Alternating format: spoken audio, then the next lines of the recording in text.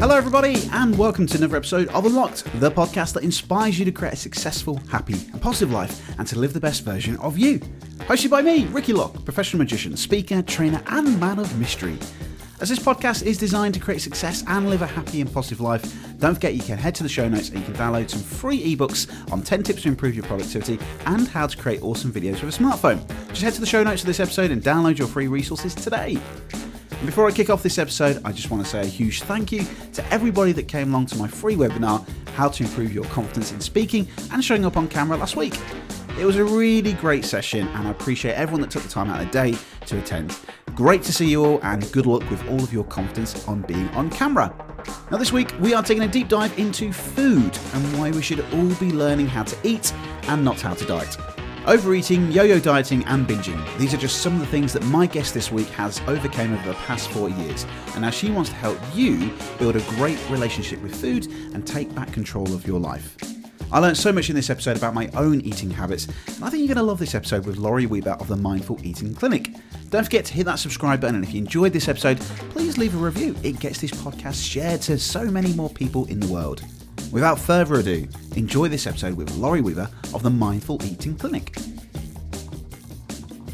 Hello everybody and welcome to another episode of Unlocked. Today I have the wonderful Laurie Weber, owner of the Mindful Eating Clinic. Hi Laurie, how are you?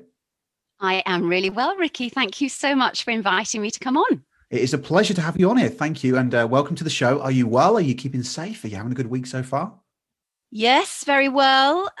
Yes, I've managed to avoid the virus. A couple of my family members didn't, but for some reason I managed to, or at least my bursting immune system didn't get troubled by it. Thank heaven. So yes, thank you. I am very well. Thank you. Oh, good. Well, credit where credit's due. I have to shout out, as I always do in every single episode, Alan and Emily, because I met you through the Yellow Tuxedo and knew of you last year. Saw some work, obviously working with Chris Mooney. And then obviously we actually got a proper chance to meet in one of the sessions in January. And I thought, I need to get in touch with this lady. So yeah, welcome to the show. And I guess for all of the listeners, who are you, Laurie? And what do you do? Who am I? Yes. Well, I am a nutrition and healthy weight management coach. So by healthy, I mean that I focus on a nutritious, non-diet approach to helping people manage their weight, manage their eating. And that's through behavior change, coaching, and building nutritional awareness to actually quite comfortably tie in with your unlock theme, to actually unlock them from things like yo-yo dieting, things like overeating, things like fear of food, for them to be able to live a happy life with food. And that's one of the sentences that I use a lot, because being around food, eating should be a really happy experience. But for lots of people, it isn't. And so that's basically what I spend most of my time doing, trying to help people find that happier, enriching, healthy relationship with food. That's a wonderful thing. Yeah. And I guess before we kind of dive into this a little bit further, how did you get started into this? Was this something that you always wanted to do? Was it on your mind? How did you get into this? No, it wasn't something that I wanted to do at all. And it happened completely by accident as a result of my personal experience with eating and with food. Shall I tell your listeners a little bit about that? Yeah. So from the age of 16, I developed an unhealthy relationship with food, which for me looked like binging. So eating large quantities of food in response to how I was feeling. So something happened when I was a teenager, which I think was probably the spark. I think there was that. And I think that I was just a teenager that always felt a little bit uncomfortable in her skin in everyday life. In fact, the only place where I felt really comfortable was when I was prancing around on the amateur stage, being someone else. Yeah. But actually in my real life, I just didn't quite seem to fit with the most popular girls or the prettiest girls, or I don't know, the group of people that were, I suppose at that time, I sort of aspire to be part of anyway. And so I think that was a catalyst to start this relationship with food, which, as I said, was binging, yo-yo dieting. So eating quite a large quantity of food over a period of days or even weeks, and then going on quite a restrictive diet. And I remember throughout the course of my life, perhaps doing some tidying up at home and opening drawers and things, and finding notebook upon notebook upon notebook that would have Monday, right, I'm starting today, and would have my weight and would have a list of the things that I was going to eat. And it was always quite restrictive and always quite harsh on myself, because I think at the time, during that period in my life, I thought that was the way to fix it.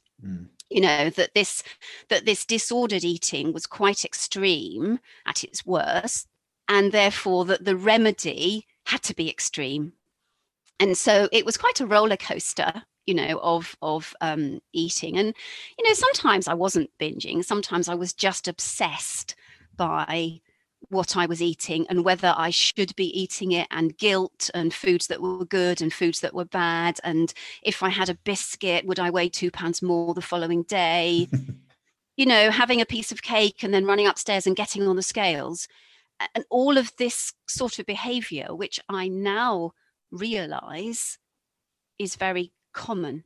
And I thought at the time I was just odd, and it felt very shameful, and it felt really difficult. So I proceeded to sort of live that way. And I got to the point actually where I just managed it, and I lived, and it was just something that went on in the background. And I had, relationships, and I got married, and I had children, and I had a successful career, and I was on and off the stage, singing and acting. And to anyone on the outside, I was absolutely fine. And because the overeating was always balanced with quite extreme dieting, I never really put on a huge amount of weight. Probably fluctuated up to about 1.5 stone, I would say. So that was what my life was like. And I think I got into my sort of 40s, and I thought, it's okay. I can deal with this. I can manage this. I know what this looks like. I'm perfectly functioning. And even when I did binge, I just sort of went on a diet, and that was just how I thought I was destined to live. Yeah. And then you asked about the catalyst, and the catalyst was the number. So I'll quite happily share with people. I'm now, well, in fact, I'm 59 in a few weeks' time. But so I got to 56, and I realized that I had been doing this for 40 years. Yeah. And that was quite a wake-up moment. And the messages that I'd been giving myself across that period, things like, you're an intelligent woman, what on earth are you doing, hadn't resonated sufficiently. Or I think I didn't really seek out the tools properly to be able to do anything about it. But my working life was as a corporate trainer and coach, and I had studied NLP, and I'd studied Jungian psychology and that kind of thing. And I thought, right, unless you fix this now, you are going to be living like this for the rest of your life. And I know that it was damaging, particularly psychologically, to me. And it was something that I was carrying on my own. It was a secret. Not even my closest friends knew. And my husband had only known relatively recently. And that was quite a burden, actually, to not be able to really express it and talk about it. And so what I did was I applied some of my coaching techniques to myself.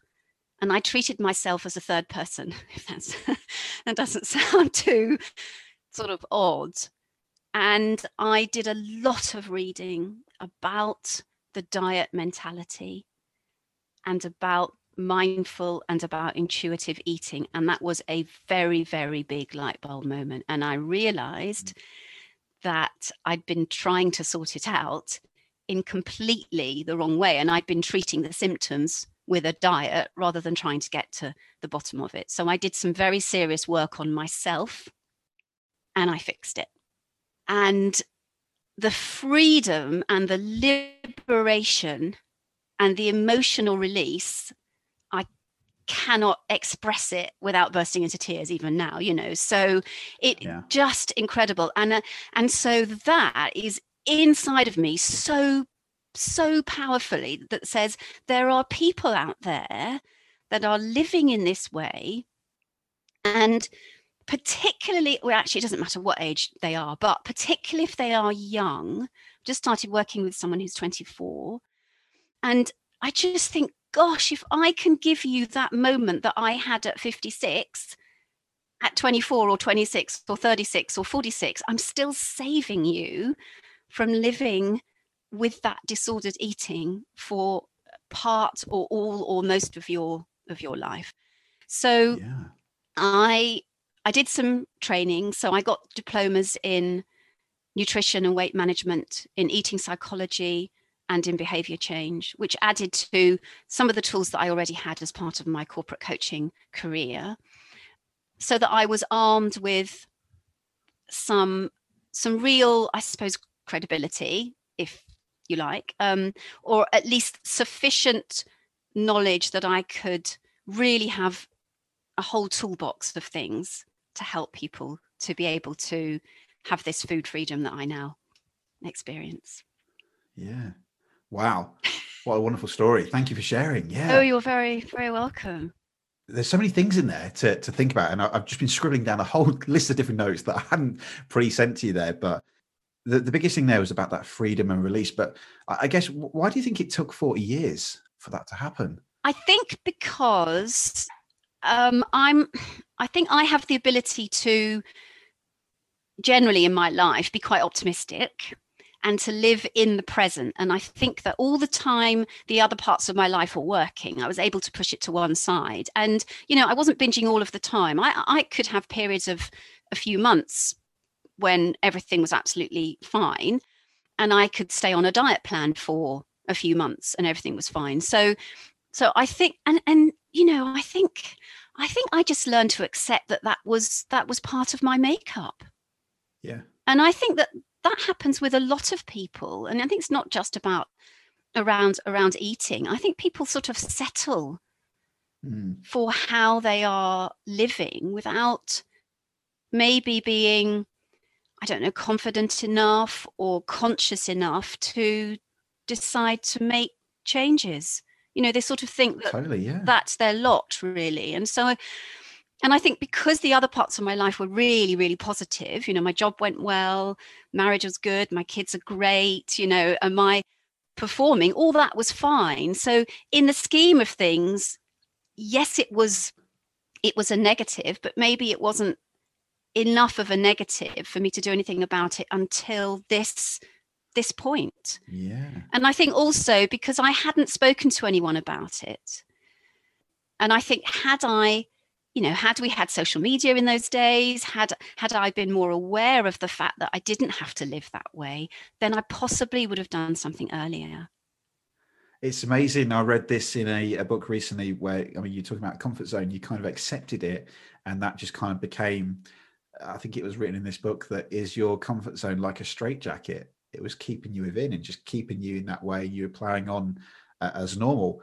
When you talked about the corporate days, I had a very similar, I didn't kind of balloon in weight, but I had a similar moment where I created a really bad habit. So similar to you, I was a trainer. I used to go around the country. I'd be driving all over the country, but there was a real trigger to me that my brain associated that when I'm in the car, the music comes on. And then when I see a garage, I pull over and I'll go get a can of an energy drink, a packet of crisps, a chocolate bar. And as people will know, listening to this, packets of crisps in garages are not small packets. They are grab bags. Grab bags, big, yeah. Overeating. And my brain would just associate, oh, Ricky, you've had a great day today. You're going to treat yourself to that.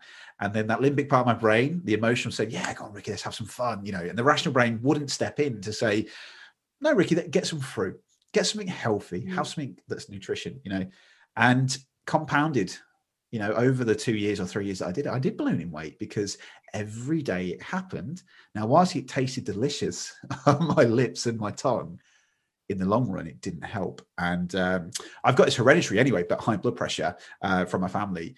But you think about energy drinks, I'm driving in a car, drinking an energy drink is not great for my health and high blood pressure.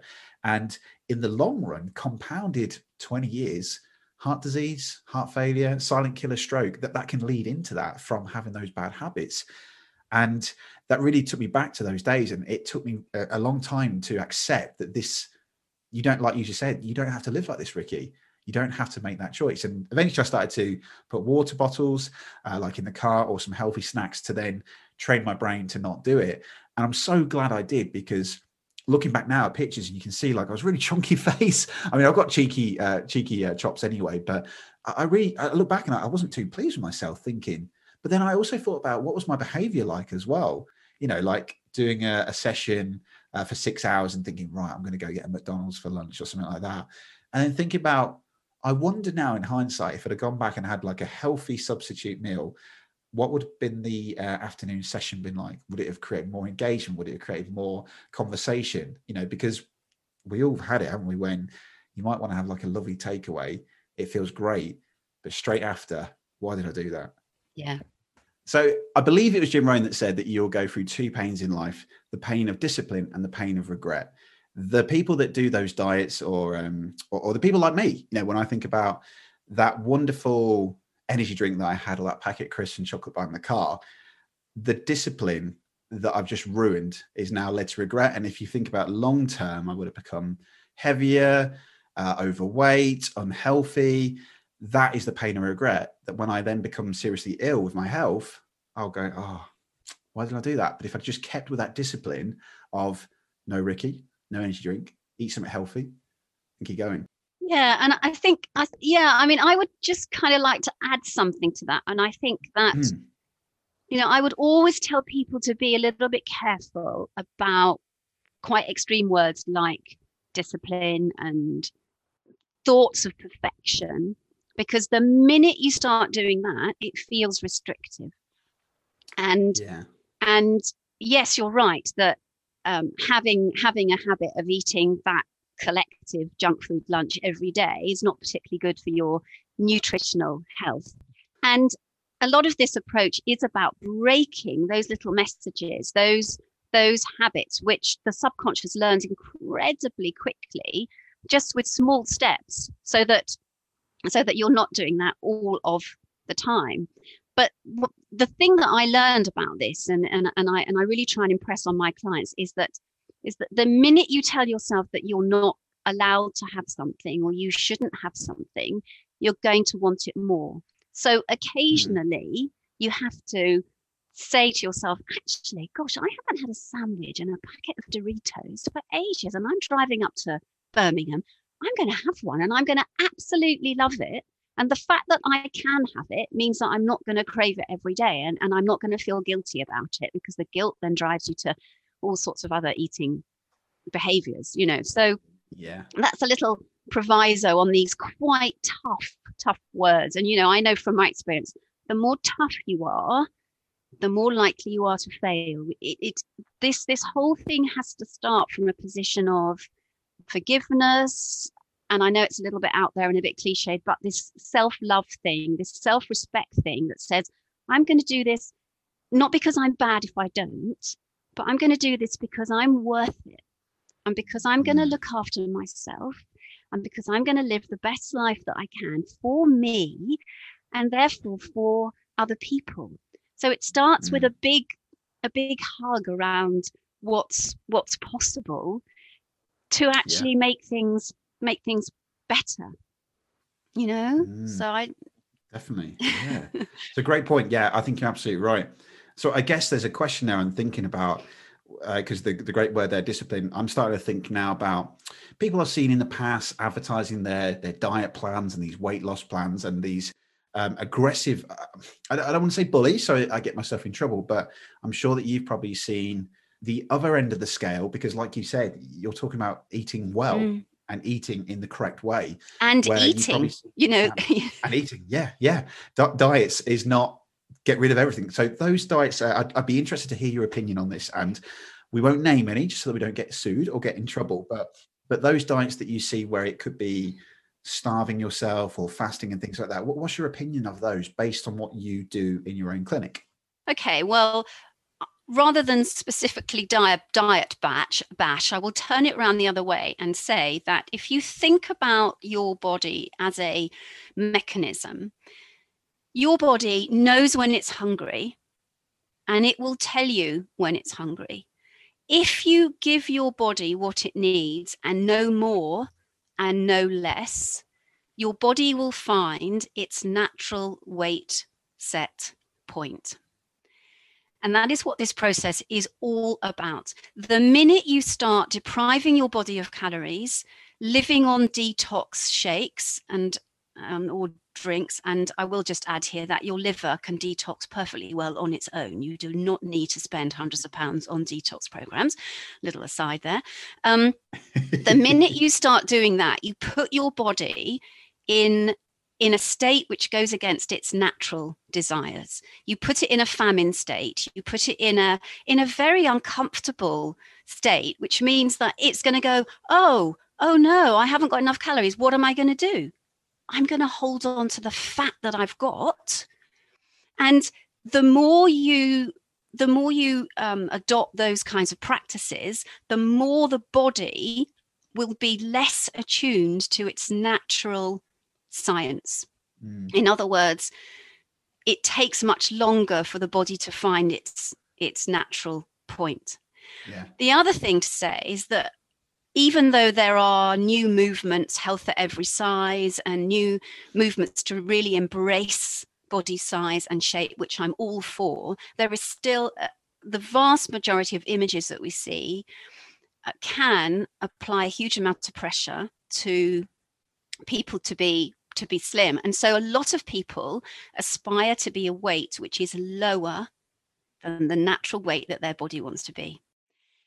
And so sometimes when I speak to people, they will say, oh, I need to lose 3 stone, or I need to lose half a stone, or whatever it might be. And I say, okay, that's interesting. So where does that come from? Why that number? Yeah. Well, because that's the weight I was when I was 18, or that's the weight I was when I got married. And, it's really important to try and work through that kind of thing with people in an empathetic way, because that's what they believe. So you cannot say, well, that's crazy. Say, okay, then this is where the whole coaching thing comes in.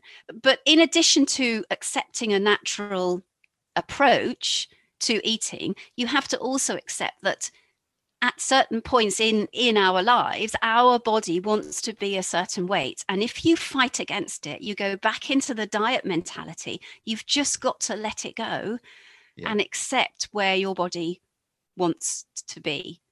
And that can take some time. And all of this behavior change, in fact, in any setting, behavior change takes a bit of time, because a bit like your energy drink and your packet of crisps and your sandwich and your Snickers bar, whatever it might be, and more. Yep, I know, I've been there too.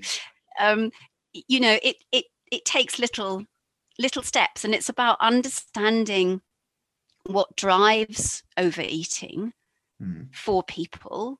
If it's a question of weight gain, or it's a question of this up and down, and there are lots of things that drive overeating, and things like emotions, things like boredom, anxiety, and also things like social pressures. So if you're at home with someone who eats in a certain way, then sometimes you can feel that you need or have to eat in that way. If you go out with friends, there can be pressure to have pudding because everyone's having pudding, even though you don't really want it.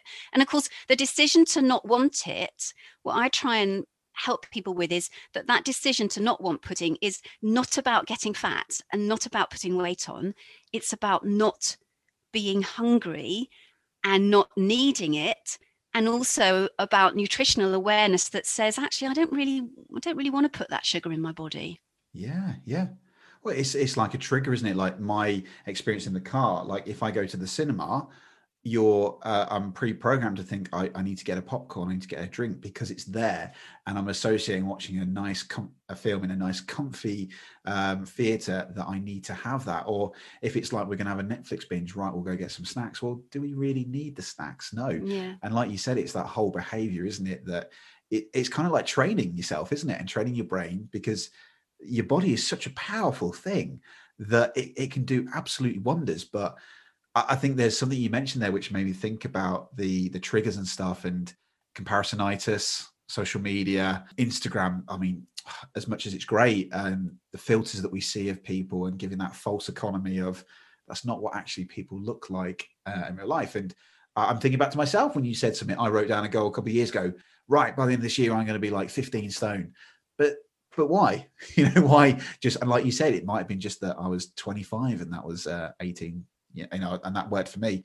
And also when I think about myself, I'm quite a big guy and quite stocky lad, so a lot of people say I should play rugby, but if you used to weigh myself or look at BMI, it can scare you to think that, oh my God, I'm overweight, but when you think about BMIs of like rugby players, they're just, it's muscle, but they're big. And I think that people can get confused, can't they, by the messages that they see? Yes. And the BMI system is okay as a starting point for your average build person, but as soon as you go outside of an average build, it's just flawed, really. Yeah. And I'd like to pick up on something that you said just now in terms of your 15 stone target. I think that the important thing to really find a comfortable relationship with food, with our weight, with ourselves, is to forget about numerical goals altogether. 100%. And to have behavioral goals. I was talking to a fellow professional the other day who gave me a quote. She wasn't sure where it came from, but it's now going to be spread everywhere because it's just so brilliant. So if this quote came from someone who's listening, thank you. And I'm sorry, I don't know who you are. But the quote is, food is a science, eating is a behavior, which I think is great. So, and if you understand the science of the food and you change the behavior, then you've got all that nutritional awareness underpinning how you behave around food. But the minute you drop those numbers, you can lose the obsession with the scales. You can lose the obsession with tracking and counting. And that's something that I think is just so important to just try and let go, to unlock people from this feeling that they cannot eat something that's in front of them because they don't know how to count it. Yeah. That's actually quite paralyzing. Yeah. And so, so it's all about, people can't see me, but I'm kind of waving my arms around. It's all about, just, okay, let's go back to the basics of my natural relationship with how I eat. And also, we're living through quite a difficult time at the moment, and lockdown is affecting people's motivation and their mindset and everything. And if you can get in tune with the emotions that drive an unhealthy eating behavior, then you can cope in any scenario, because you understand all those thoughts and those emotions that are going on, and you learn ways to deal with them. And then that means that you take this new eating behavior with you wherever you are, whoever you're with, whatever you're feeling, you develop the tools to be able to say, actually, I'm going to eat this for this reason, and I'm absolutely fine with it. And that's it, Totally agree. Because it has been really, really hard for people, I'm sure, during lockdown. Yeah. Well, I remember lockdown 1, people were like, we're going to get lockdown bods, and as that's continued to lockdown 2 and 3, there's a couple of things that's, so interestingly, I'm loving this conversation, Laura, because all the questions that I pre-wrote down, I've now wrote down hundreds more now because of this. But something you reminded me of really well is I'm a big fan of Joe Wicks. I've done a couple of his things before, and very similar to you, he doesn't talk about the word diet. It's not about diet. It's just about eating well, eating good portions with the right foods, the right healthy fats and all that. And he calls the scales the sad step, and get rid of it so that you're not, like you might have a fantastic day working out, feeling really, really good at a lovely, delicious, nutritious meal. and then you look at the scale and you've lost nothing, and then that, you know, gets rid, people's motivation just is destroyed. So they go, oh, I'm going to quit this, you know, and quit and go. And that behavior is absolutely, like, yeah. So he says, get rid of it. And we did it a couple of years ago because we just wanted to, you know, kind of do it. It was when he kind of first come out. And it was like a 90-day plan. And it was basically just, I mean, I was surprised at the portions that I was eating. It was quite big portions for me, but it was filled with all of the right nutritious stuff that my body needed. Now, at the end of the first month, we'd lost like a really nice amount of pounds and stuff. So he only got you to weigh yourself at the end of that rather than every day or every week. But one thing that we loved was that we may not have lost like what we aspired to when we were thinking about numbers, but when we then looked at inches of our body and also how we felt, like I remember after the first week, I felt great. You know, I was drinking 4 liters of water a day because my body needed it for that plan. But I just felt absolutely amazing. My skin felt better. My complexion looked better. I looked in the mirror and felt like my self-esteem was great. I felt comfortable. Yeah. My belt was loose. I was like, this is brilliant. And I may have only lost a couple of pounds, but the way it made me feel was absolutely amazing. You know? Absolutely. Because you're doing that regular exercise, but also, this is the thing about good food, you know, the better the fuel, the better the machine works. And in fact, I have a blog article coming out very shortly, which talks about the fact that you can start to feel differences if you improve your nutrition within a week. Yes. And nutrition underpins everything. If your gut health is good, your mental health is improved, your immune system works better. And having a healthy gut is not that difficult. You add more fiber to your diet. You add more fermented foods. You eat live yogurt every other day. You have more vegetables.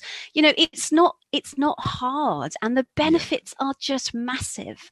But of course, what we are slightly struggling against, and I think this has really come to the forefront of my mind during all these lockdowns, is that a lot of people don't know how to cook.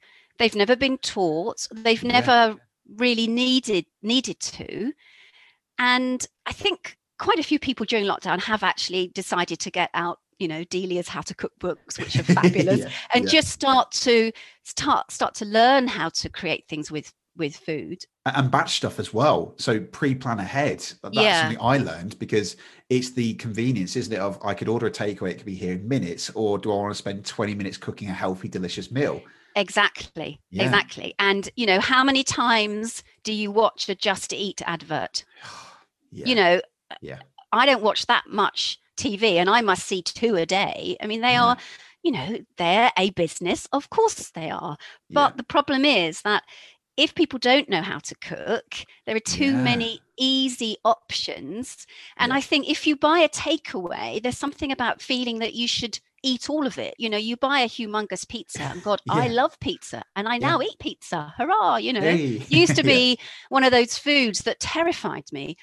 But I think there's something about ordering a takeaway that means that you just eat the whole thing. Whereas perhaps if you cooked your own meal, you might eat it more slowly. You probably wouldn't eat it in front of the telly, you know, and all these sort of mindful practices that mean that you only eat what you need, and you put the rest in the fridge and you have it for lunch tomorrow. You know, and so in my recipes that I put on my website, I try and make the cooking really quite easy. It's not expensive. It's really quite, you know, simple, because then you can put in your extra veg, and you can start building this nutritional health, which, I mean, I cannot impress strongly enough, has a massive benefit. You know, how you feel, your skin, your mental health, your hair.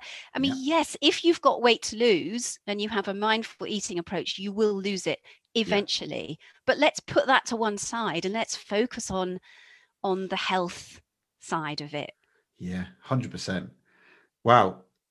There's one more thing, Laura. I think we could carry on for hours on this. I'm a bit chatty. I'm sorry. No, it's great. This is absolutely fantastic.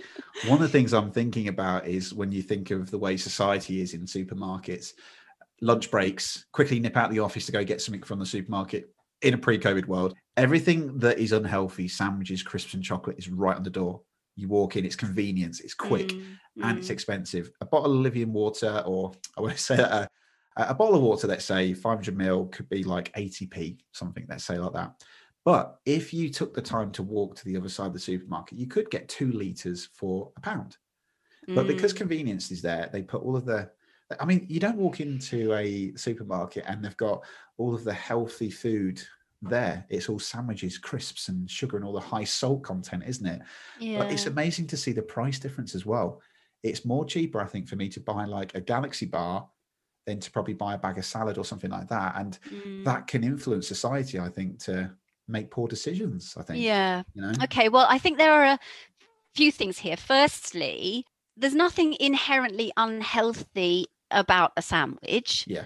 I mean, it's processed somewhere else, but if you're hungry, you absolutely have to eat. And if it's a sandwich that's brown bread and it's got protein in it, just eat it. It's fine. It's absolutely fine.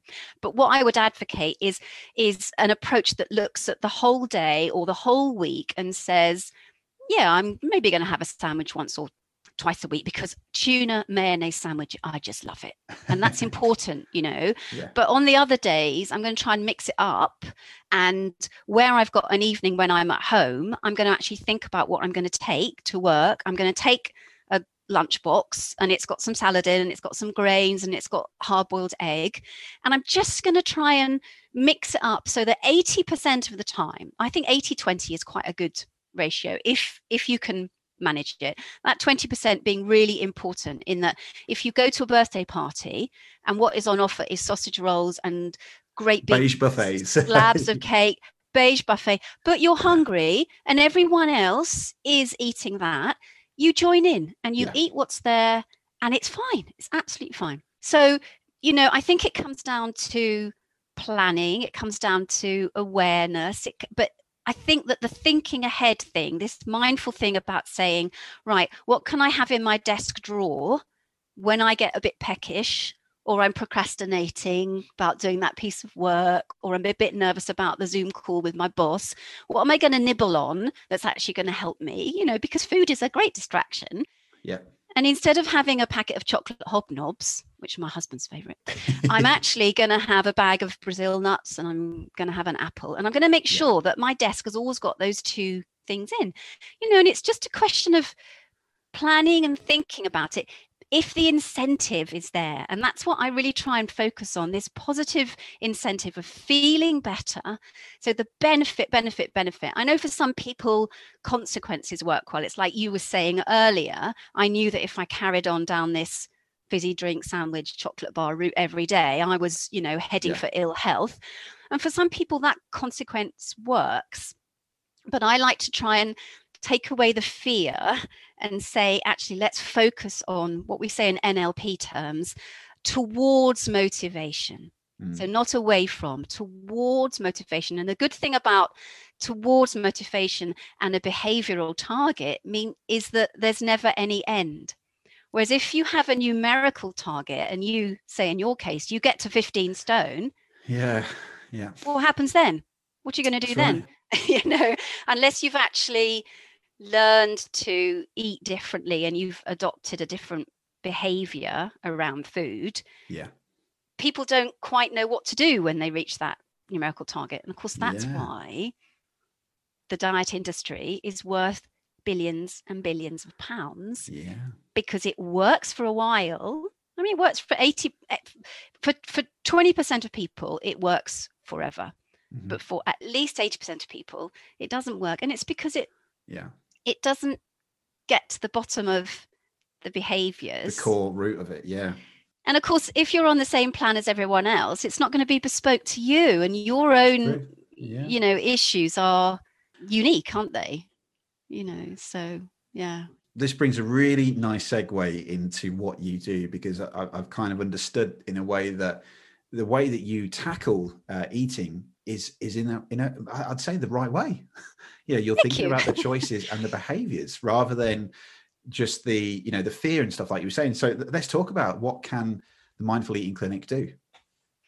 Right. Well, it has a number of services. So I've talked a lot about my coaching approach. So most of my work is in a one-to-one coaching scenario. And For some people, that means they just have what I call my power hour with me. I always have a 20-minute chat with people. Sometimes it goes on a bit longer, actually. But I always have a free chat with people because it's so important that I understand as much as I can about where they are and about where they want to get to.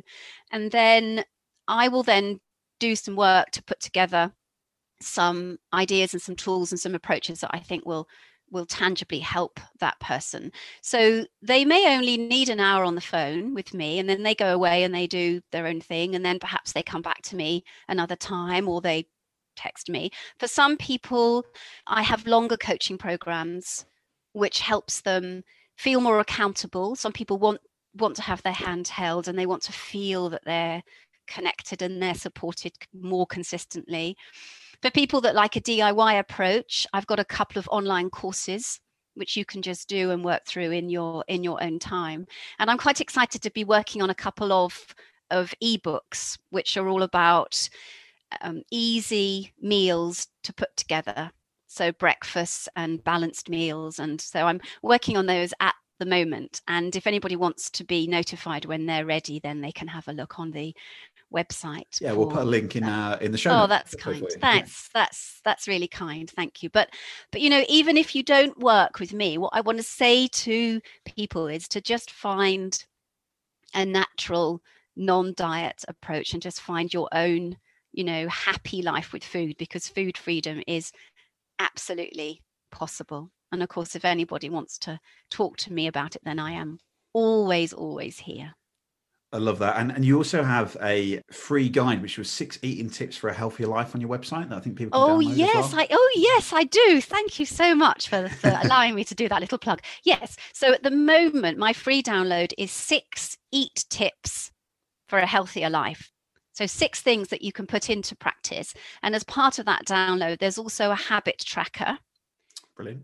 Where you can just tick off when you've implemented the changes. So you can just start to monitor and create some awareness until you just do them quite naturally, which is what we're trying to aim for. Yeah. So if Brilliant. You go onto the website, if you're new to my website, there might be a pop-up. I think the pop-up's working at the moment. I'm not quite sure. But if there isn't, across the header, it says, get my 6 tips download.